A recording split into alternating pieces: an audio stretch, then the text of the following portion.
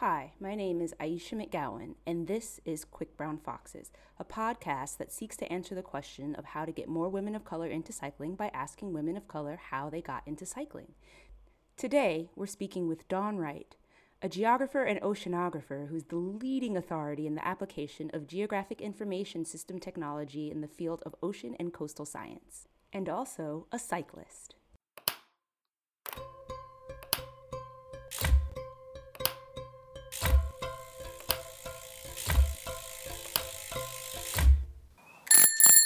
I'm Dawn Wright.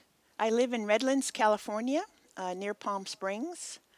I am the chief scientist of a mapping company, which is called Environmental Systems Research Institute, or ESRI. I'm originally from the Hawaiian Islands, and I love cycling. I love to bike, road and mountain. Sweet. How did you get into bikes? Well, I started off as a basketball and track athlete. I was playing basketball in college. I was 100, 200 long jump track person, and I was on track to at least try out for the 1980 Olympics in the long jump. During this time, I was living in Hawaii, where I grew up, and my coach had me on track very nicely. But there was a death in our family, and also a separation in our family because my dad took off, and we became a two-person family, my mother and I. And with her mother being terminally ill in Maryland, in Baltimore, Maryland, which is where that side of the family is from, she decided to pull up stakes and move us back to that area. So we moved back to Columbia, Maryland, south of Baltimore. And this was when I was in high school, so it wasn't the happiest of times for me. It wasn't a very happy transition. I did continue to play basketball and run track, but I suffered a very serious knee injury. Nowadays, it would not be considered as serious, but back then, this is in the 1970s. Of course, sports nutrition, sports care, the care of injuries, especially for female athletes, the proper ways to train female athletes, that was very, very different than it is today. And Yeah, I can and so imagine. that was pretty much a career-ending injury for me in terms of running.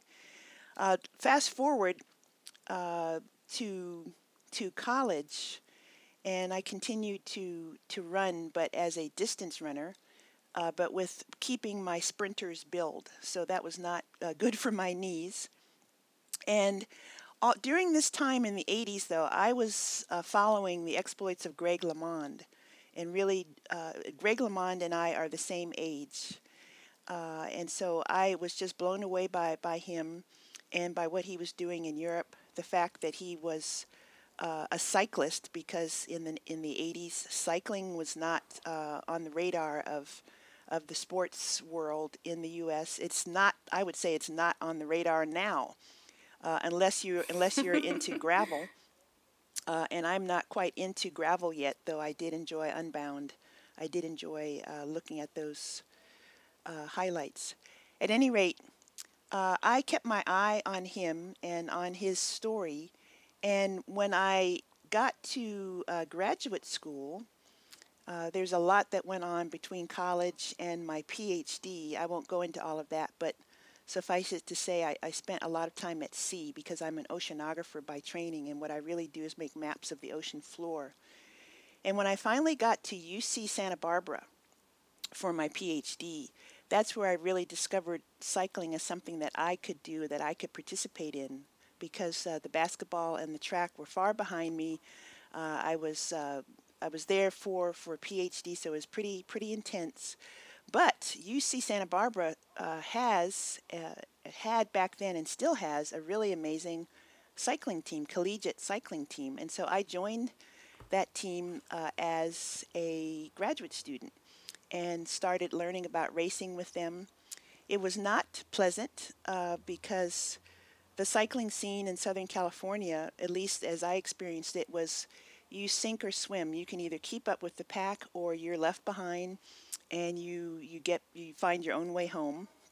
It was sort of like my cross country coach in high school, who was really tough, and he would pick us up at 5 o'clock a.m. before classes, drive us out to this old remote place on some old country road, drop us off, and say, "Run back." And if you didn't make it back before classes started that morning, you were missing school that day. You either found a way to I do it, feel like there are or probably laws against that I now. know. So that's the way that the cycling scene was for me. In Wait, I'm going to Okay, pause you. Okay, wait. 'Cause that's a lot. All right, so you moved back to Maryland, and then you went to college. Where? I went to college in Wheaton, Illinois. I went to Wheaton College, a small private liberal arts college, and And there you still and I ran. played basketball and ran.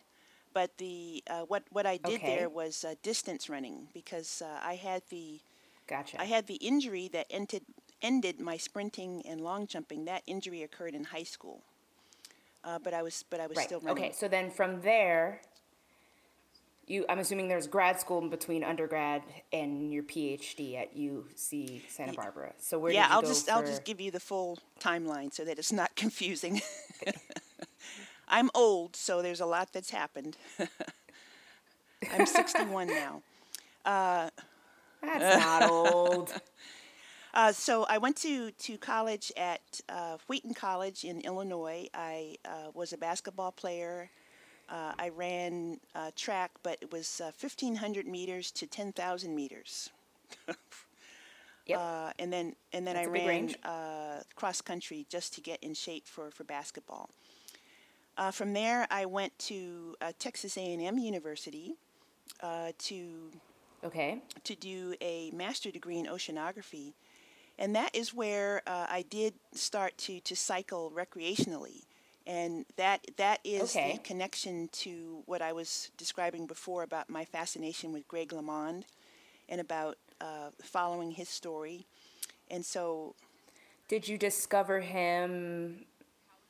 How did you I discover him? discovered him through Sports Illustrated magazine, because at Okay. that time, Sports Illustrated was covering all sports.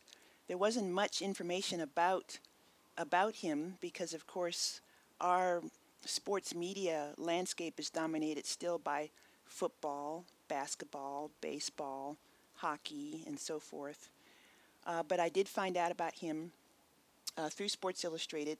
The other interesting part about this, though, is when I finished my master degree, my first job was as a marine technician on a seagoing research vessel that went all over the world to take core samples of sediment and rock to reconstruct the past climate and tectonic history of the world's oceans. And so I was at sea for 2 months at a time, 2 months on, 2 months off. And among the marine technician crew that I was with was this guy Larry, who was an avid cyclist, and he was really into the history of the sport. And during our breaks, we would go out to the helicopter port of this ship, and he would sit down and tell me about Greg LeMond versus Bernard Hinault and everything that he knew about European cycling. And of course, I was transfixed by that and loved all those stories. Was he Yeah, American? he's an American guy, a cyclist himself, and just someone who was following the sport, who was following cycling as closely as other people would be following the Dallas Cowboys or our favorite sports How could team. you do that in America back then? Like, what was the medium that you could get information Yeah, from? he was getting his information from magazines and from European newspapers. Now, keep in mind that this is also before the internet as we know it. Mm-hmm. So, Yeah. so it was very fascinating to me that he knew all of this information, and that he was taking the time to impart it to me because of my interest in cycling. So, yeah, there you That's go. pretty Yeah, it was rad. pretty cool. So by the time I finished that job and decided to go back to school for a PhD at UC Santa Barbara, that is where I did discover their cycling team. And having by then I had adopted cycling as my sport because the basketball was done. Okay. The running was still going on, and I was running marathons by that time. But I was still injuring my No knees. big Yeah, deal. still injuring my knees because with a heavier body type, that I'm not made for marathon running. But cycling is, as we know, this fantastic low or no impact sport. So that became my sport, and I looked into training and competing on their cycling team, which we did. Okay. I'm going to Okay. pause you again, and we're going to go back again. So you said that when you were in Texas, that's when you picked up recreational cycling and you found Greg LeMond and Sports Illustrated. Was that when you learned to ride a bike, or is that when you decided you really enjoyed it as a young Ah, adult? yes. So everybody should know how to ride a bike. Uh, I learned in Texas how to ride a road bike and how to use toe clips with So then how cleats. did you learn how to ride a bike? Well, I had given. How did I get a road bike? Somebody gave me a road bike. Uh, No, not the road bike. The first bike oh, you the ever first bike rode. I ever How did rode. you learn how to Oh, I ride it? just taught myself. I I think I was given a bike for Christmas. I think I had training wheels, and gradually we took the training wheels off, and I just took off on my own and learned to ride. Mo- How Most old were you? things I was self-taught. Uh, I was, I think, around 6 or 7. Yeah, my background is interesting in that standpoint because my father was this amazing athlete. He was drafted by the Detroit Pistons. He was a tennis coach. He was a basketball coach. He was a semi-pro basketball player. And as a little girl, I grew up idolizing him and wanting to be like him. And I was into all kinds of sports, but I had to teach myself everything. He was not a good father. We'll just leave it at that. So I ended up Mm-hmm. teaching myself how to play basketball, how to play softball, how to play tennis. My mom finally got me into a tennis club, and I taught myself how to ride my bike. And other kids in our neighborhood had bikes, and so it was a natural thing to enjoy biking, especially by taking a little playing card and a clothespin and putting that in your spokes, and then your bike is suddenly upgraded to a motorcycle, or at least sounding like a motorcycle. So much fun. Okay, so now we've got that. The road bike. Someone. Yes. How did So you get the road bike, and how did you so learn the to road ride it? bike, I got into that thanks to the friends that I had at work because, as I mentioned, I was a marine technician when we were not at sea, and we worked for Texas A&M University. So when we were not at sea, we were 2 months on the Texas A&M campus, and there was a group of guys, other technicians, who rode their road bikes every day for lunch break. And so they were very helpful to me. There was also another friend of mine who was on my technician crew who was into cycling as well. So the two of us females would go out with them on their noon lunch rides and try to keep up with them. They were very helpful in terms of teaching me how to ride a road bike. I am blanking on how I actually got a road bike. It was I really can't remember how I got my first road bike. Maybe they let me borrow theirs because I don't Okay. have. There's a really fantastic story of how I got another precious road bike while I was at UC Santa Barbara, and I can tell you that story when that part comes up. But my getting into cycling in terms of road cycling and possibly thinking about competing, that was thanks to their kindness and their help. Okay, So we moved from Texas. You did a bunch of work and learned more about Greg LeMond while doing work. And I'm assuming this vessel was just in the middle of the ocean. You guys were just in the middle of the ocean, sitting on top of this. Yes. What would you call it? A ship? This ship still exists and is still out there. It's called the JOIDES Resolution. JOIDES stands for Joint Oceanographic Institutions for Deep Earth Sampling. This is a drilling rig that was refurbished into a scientific drilling vessel. So it has a whole series of laboratories on it. That is so cool. And when they bring up the core, I mean, they have the same, they have a big drilling derrick, drill pipe, drill bits, the same equipment that they would use to drill for oil, except on this ship they drill just for the rock and the sediment samples, and then they analyze those samples on the ship. So it's a floating scientific laboratory. So cool. And it goes from point to point throughout all the world's oceans. So as an example, when I was first sent out, the ship was in Antarctica. So we were flown to Punta Arenas, Chile. We got on the ship there, and then we went south into the Weddell Sea. Not far, in fact, from the area where they just discovered the wreck of Shackleton's Endeavour, or Endurance. Anyway, we were in the Weddell Sea for 2 months drilling, and then we went from there to the Falkland Islands for a port call. And then the next time that I got onto the ship, we went from Sri Lanka, Colombo, Sri Lanka, back to Colombo, Sri Lanka. And the way that this That's so cool. And so my time on the ship took me through from the Antarctica to the Indian Ocean and then across the Pacific. And the way that the technical crew works is that you are on the ship to support 1 2-month cruise, and then when that 2-month cruise or expedition is finished, you go back to headquarters and the other technical crew takes your place, and they are out for the next 2-month cruise that goes to the next series of sites. Then when they are finished, they fly home and you go back out. So it's 2 months on, 2 months off.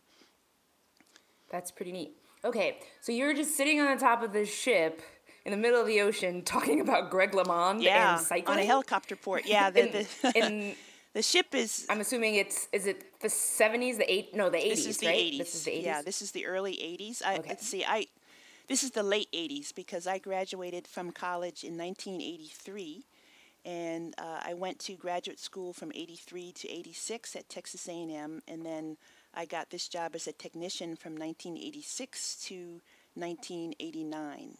So think back into our cycling history, and that was during the time that Greg LeMond was winning the Tour, and I would say the infamous story about the relationship or lack thereof with Bernard Hinault on that same team. All of that was going on in real time, and so my friend Larry Bernstein, was following that extremely closely through his magazines and his newspapers and how he was getting news from Europe.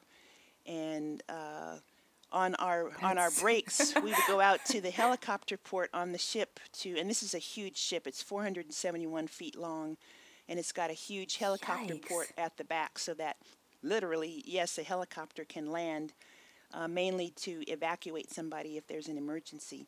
But anyway, we were out there just taking a break and having our lunch or getting fresh air, and he would tell me these stories and tell me what was going on with the tour. Apropos. Wait, how is he getting this stuff on the ship? Oh, he was the way that we got news back then was we would get magazines or newspapers and take them with us to read over those 2 months. But we did get little bits and pieces of news from telex. Again, this is before the internet. And also, we had to communicate with shore by ham radio. So what we would do once a week is that we would place our doctor on board the ship. we had a doctor with us in a hospital, thank goodness. And the doctor was also a ham Uh-huh. radio operator, and so he would do a ham radio call from the ship to his friend in Ohio, and then his friend in Ohio would place a collect call to whoever we wanted to talk to, mom, dad, boyfriend, girlfriend. So I think Larry, during his ham radio calls, was also getting his news that way from That's his people on insane. shore. Yeah. it, Man, I've been complaining about having to watch races I via know. Twitter, and now It's, that puts me to it gives shame. you a new perspective. I tell you, it's fun being old, and you can think back to these things. That is definitely more work. Yeah. Okay. All right. So you've done this, and then you decide you're going to be a part of the racing team at UC Santa Barbara. How, like, did you find the club and then just decide you were going to join it? Did someone find you, or how did Yeah. that happen? So cycling, I think on most university campuses, is still a club sport. Certainly at this time, and now we are in 1991. So I'm a student at UCSB, and I discovered the team through one of the campus event fairs. You know, the clubs and the all of the activities on campus, usually during orientation during the fall quarter or at some point like that. They have the campus fair, and all of the teams and all of the club sports, all of the other clubs like the singing club or the book clubs or whatever clubs, theater, they were advertising their activities, and you could sign up. And so that's how I discovered UCSB cycling, and I signed up and found out where they were meeting for their training rides. At that time, it was pretty neat because Dylan Casey was on that team. If you know Dylan, he rode for U.S. Postal with Lance. Boy, my memory is. There was another rider. Anyway, at that time, UCSB cycling was pretty well known as a collegiate cycling team, and so they had some really amazing people on that team. Uh, I remember Trevor Thorpe. Trevor Thorpe would speak to me because this is also a part of the cycling scene, you know, in Southern California. You're Are you cool enough to talk to me kind of vibe, and if you're not already, if you don't know what you're supposed to know, then I don't have time for you. And oh, you're a woman, you're a black woman, yeah, whatever. Oh, uh, that kind of. I am not a fan of any of Yeah, this. I mean that, but that Oh is our no. reality, and especially in the early 1990s. I mean, we didn't have a The Abundance Summit or Quick Brown Fox or any of the fantastic communities and activities and the Black Foxes. None of that. What you guys are doing now is just absolutely fantastic. And so for me, someone as a cyclist and just as a person, a black person of my age, seeing what you are doing, it is just it is it's beautiful. It is nectar for the soul. But That's really sweet well, of you for to for say. those of Thank us you. from my generation, in any specter of life, and I could tell you stories about being a scientist. You know, it's the same thing with the scientific community, or there were I went on to be a professor at Oregon State University. I mean, that's a whole other podcast. Let's stick to the cycling. So I go back to the cycling team. Trevor Thorpe was a U.S. national criterium champion, I think, by that time, and everybody looked up to him. He was a really quiet guy, but he was kind, and he would speak to you, and he would give you tips every once in a while. And there were also a few women on the team. All of us who were not at the level of a Trevor Thorpe or a Dylan Casey. Um, oh gosh, and I'm blanking. I can't believe this. I'll have to go to my web page if you'll allow me to do this, because this is also very important. I have some of this on my website in terms of my my old cycling stories. And We'll be sure to share that information because there's just no way we're going to be able to encompass everything that you've done in the time that we have. yeah, and I know you're going to have to be editing this like crazy. Adam Laurent went on after UCSB to race in the Olympics, track cycling in the Olympics, and he also was part of the first U.S. It was sort of like a cycling league. It didn't take off. It was sort of like the women's soccer, where they tried to have a league at first, and they had these criteriums, and they were trying to get coverage in the magazines and on TV, and it just didn't take off. But he was good enough to be in that league. Adam Laurent also took the time to work with us who were first-time cyclists, including all of the women, and he gave us training tips, gave us a little training journal, and started to be our coach. Because as you know, with collegiate cycling, there is no coaching. You just do it, and you show up. You plan all of the races. Everybody races at each other's universities, and it's all done by the student athletes, unless you are Stanford, because Stanford used to always scare us to death because they had the best of everything. They were like a continental pro team, and they had coaches and all of that. But anyway, fast forward, I really, despite all of those struggles, I had a wonderful experience with UC Santa Barbara on the cycling team, and that was my major racing experience. And we ended up getting a bronze medal at the 1994 Collegiate National Cycling Championships. So I have that bronze medal. I look at it all the time. And it That's helps me pretty to complete my cool. training rides because now I ride to keep from turning into a blob. I'm also riding Oh, hard right now to prepare for this dive to Challenger Deep. So cycling has been wonderful for me from that standpoint as well. tell me more about this dive. So, where to begin there? I'll just explain what Challenger Deep is for your listeners who may not know. Challenger Deep is the world's deepest, it's the deepest spot in the entire world. It is the, it, Nope.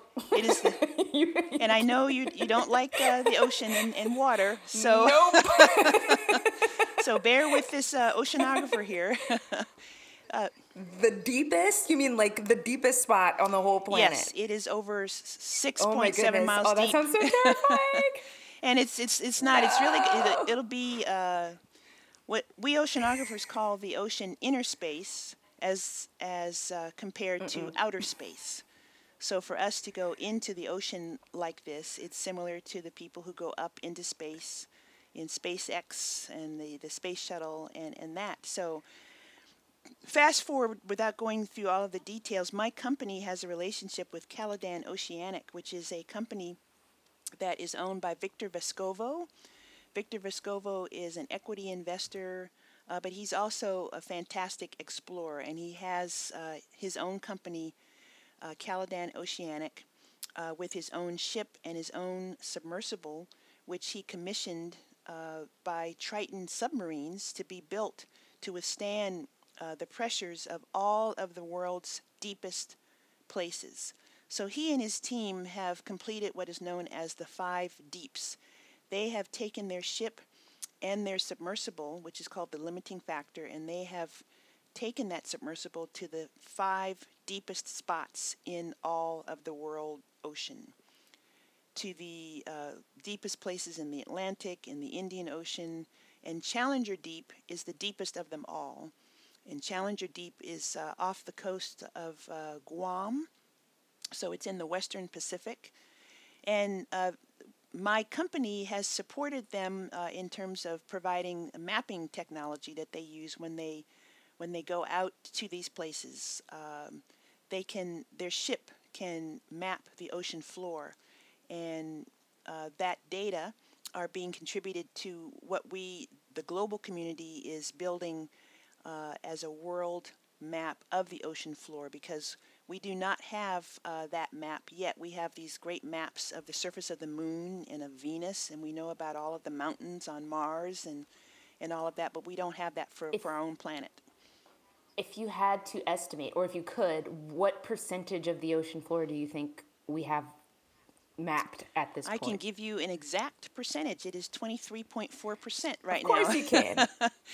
Wait, 23.4? Only That's so 23.4%, little. yes, is mapped. There's so much we don't Exactly, know. exactly. My work here is done. Now I'm talking about a detailed map, a map that is similar to the maps that you see on Strava, where you can see all of everyone's routes, the roads and the hills and mountains. We do not have that for the ocean floor, for 80% of the ocean floor. So That's fast forward insane. to this dive. And you're going to go to the deepest So part. Victor has asked me to dive with him to Challenger Deep. And Challenger Deep was first visited by two men in 1960, by Oh, Jacques wow. Picard and Don Walsh. And so they set that record for going to the deepest spot on our planet. And then James Cameron, the director of Avatar, he went several decades later. And then Victor got involved, and he built the limiting factor, which is able to, because both of those other submersibles were not able to dive after they went that deep. In fact, when the first dive was made, there was a crack in the windshield, which was very concerning. Oh, no. And No, don't like it. yeah, the pressure down there is 16,000 pounds per square inch. Yeah, it's there are many ways to describe this, and I can give a link to your for your readers so that they can see a beautiful story map that describes all of this. At any rate, what Victor has done is to build the submersible that can go down, come back up, and can be reused to go multiple times, and it can go anywhere at any time to any depth. And so he has taken down with him another 20 people have gone to Challenger Deep. He's asked me to go as the first person of African descent, the first black male or female, because he's taken down the first woman. And this is a great story because the first woman to go down with him is Kathy Sullivan, who is also the first American woman to walk in space. So she is now known as the most vertical person in the universe because she has been up into space, way up into space, and then she has gone to Challenger Deep. Victor himself is now the only person to have descended to Challenger Deep. He just went up in Blue Origin's New Shepard space flight, so he's now been to space. He did that a couple weeks ago. And he's also climbed to the top of Mount Everest, as well as all of the 7 highest peaks. When do y'all find the time? Well, this is his passion.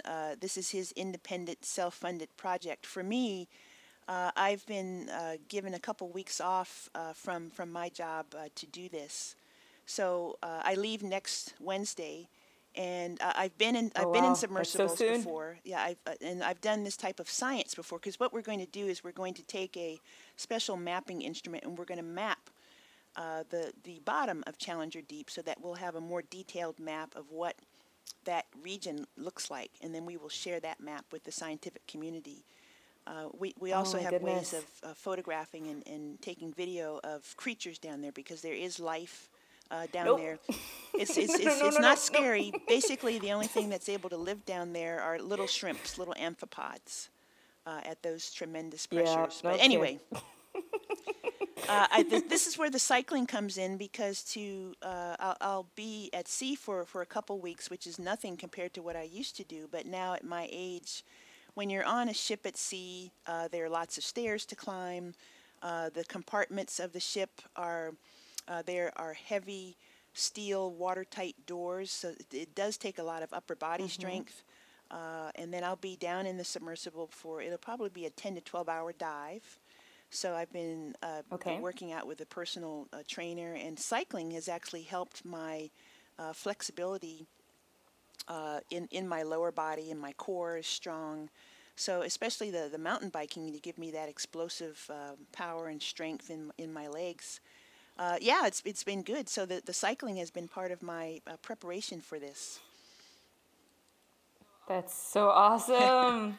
Well, congratulations.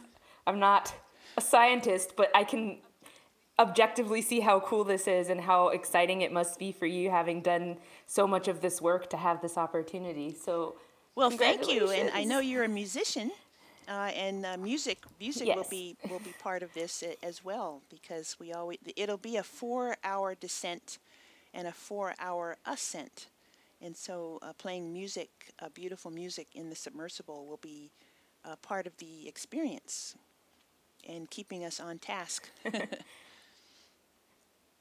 Okay. Do you get to choose the songs or who makes the Oh, Victor, playlist? he is the pilot, so he it runs everything. This is his submersible. He's in charge of everything, so he chooses the music. I am the quote unquote mission specialist, and I will be running the Gotcha. sonar.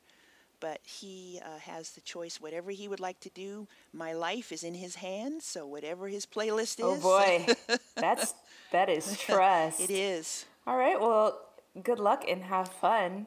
Well, I think it's so cool to see how, I mean, like I've always said that all kinds of people ride bikes and like the paths that cross and the trajectories yeah. that happen is just beyond what the industry bothers to share. And it always frustrates me because it's like what you're doing is so cool, but we would never really hear stories like that in conjunction with cycling. We always hear about the bike racer, or the sometimes we'll get to hear about the commuter or the advocate if we're lucky, but like these, so many people ride bikes, so many kinds of people ride bikes, and they're also doing really cool things that aren't necessarily bike related. Yeah. But Well, it's like yeah, the young I don't woman know. from It's so Austria who cool. won the Olympic gold medal in Tokyo. The women's road race came out of nowhere, shocked Yeah. everyone, and she is I think she's a postdoc, a PhD. She has her PhD. She's a scientist. She has a whole life aside from cycling that we would not normally hear about. But we got to hear her story because she won that Olympic gold medal. And those of us in the scientific cycling community, we just went bonkers. It was this is so awesome, and it was great that it was the women's Olympic road race that brought us that story. And she also does not want to be Okay, so sponsored and all of that. Anyway, yeah. All right, so I'm not going to take up any more of your time, but I can see you, and I think that your Intermarché jersey is so cool. Biniam, Biniam, Also, yes, being a yeah, Biniam fan myself, so yeah. I just wanted to say that out loud that you are showing your support, even though this is only audio for our listeners. I wanted them to know that you are Oh, wearing thank that. you. And the last thing is if you had to give advice or encouragement to yourself, someone that would associate with you or identify with you, what would you tell them? I'm going to tell a Katanji Brown Jackson story because she told the story during her hearings when she was having a. She told the story of her experience on the Harvard campus and how difficult it was. She was walking across campus and was passed by another black woman who they did not know each other, but the other woman leaned over and said to her, "Persevere." And that meant so much to her. And that's what I would say as well. Persevere uh, and be proud of of who you are. Uh, be proud of your ability to be resilient as you are, Ayesha, coming back from this surgery and all that you have overcome with what was going on inside of you, and not being able to get help for that for too long, way too long. Persevere, and the what's at the other end is worth that journey. I agree. Okay. Yeah, thanks so much. That was awesome. That was a lot of science for me. Yes. But I know a lot of folks that listen to this that are going to be really, really excited to hear about you and what you've been doing, and even just hearing your stories about college and I don't know. It's just so cool. I don't know. I feel like sometimes we get into these patterns of like what we find cool and entertaining and amusing or even just interesting, and every now and again you come across somebody who's just you associate with so strongly, but also they do something that you don't understand at all, and that is how I feel right now, and that is so awesome. So thank you so much for taking the time to talk to me, and have so much fun on your dive, and I hope you will share all the information on how we can follow you and celebrate you while you do that. And I'll make sure that I share it with everybody who has listened, so they can also become a fan of yours as I have become. Oh well, thank you, and the fandom is mutual. As I tease you, I will never forget that one water bottle I gave you at the Redlands Cycling Classic on the Sunset Road race. I was like, oh, she got the bottle. Oh, I'm giving a bottle to Aisha McGowan. This is fantastic. She looks so strong, so good. Anyway, yes, thank you so much, Aisha. It is my great pleasure and honor, and I'll send you links, and including a link to the story about my road bike that was used as a getaway vehicle when our lab on campus was broken into. Oh my. Oh boy. And the All new right, bike, I will be sure the to new bike share. that resulted from that. Anyway, Okay. great, thank you. Alrighty. Have a good day. Bye. Bicycle, bicycle, bicycle, bicycle race. I know it's been a while, so thank you so much for listening to this episode of Quick Brown Foxes. If you would like to know more about Dawn Wright, you can find her on Twitter and Instagram at DeepSeaDawn, DeepSeaDawn. You can also find her on Strava. If you would like to find more on me, you can find me on Twitter, Instagram, and Facebook at ISuppose, AYESUPPOSE, or at my website at aquickbrownfox.com. Thank you to my sponsors, Live Cycling, SRAM, Zwift, and Carmichael Training Systems for all of your support. And to all of my patrons, thanks so much for sticking it out with me over the years. If you would like to become one of them, you can do so at patreon.com/aquickbrownfox and join the likes of Shelley Witt, Meg DeCombs, Puma43, Tansa Price Edwards, Paige Chase, Meredith Nielsen, Patch Highland, Michael Burns, Christiana E., Patrick Smith, Lauren Zimmer, Andrew Lale, David, Stay Kind, Nicholas Fortin, Spindrift Podcast, Brad Evans, Barbara Burlington, Vladimir Vence, Tariq Saleh, Jesse Orman, Jonathan Biddle, Rachel Olzer, Sandra Walter, Leslie Kimmeyer, Amy Kay, Marnie Ines, Margaret Smitty, Jono Davis, Frank Spinillo, LC, Lucia D., Lewis Hodge, Rosie Jacobson, Kat C., Christina Torres, Leanne Evanson, Jess Strangward, Evan Brooks, and Amy Ongiri. Thank you all so much. Until next time, bye!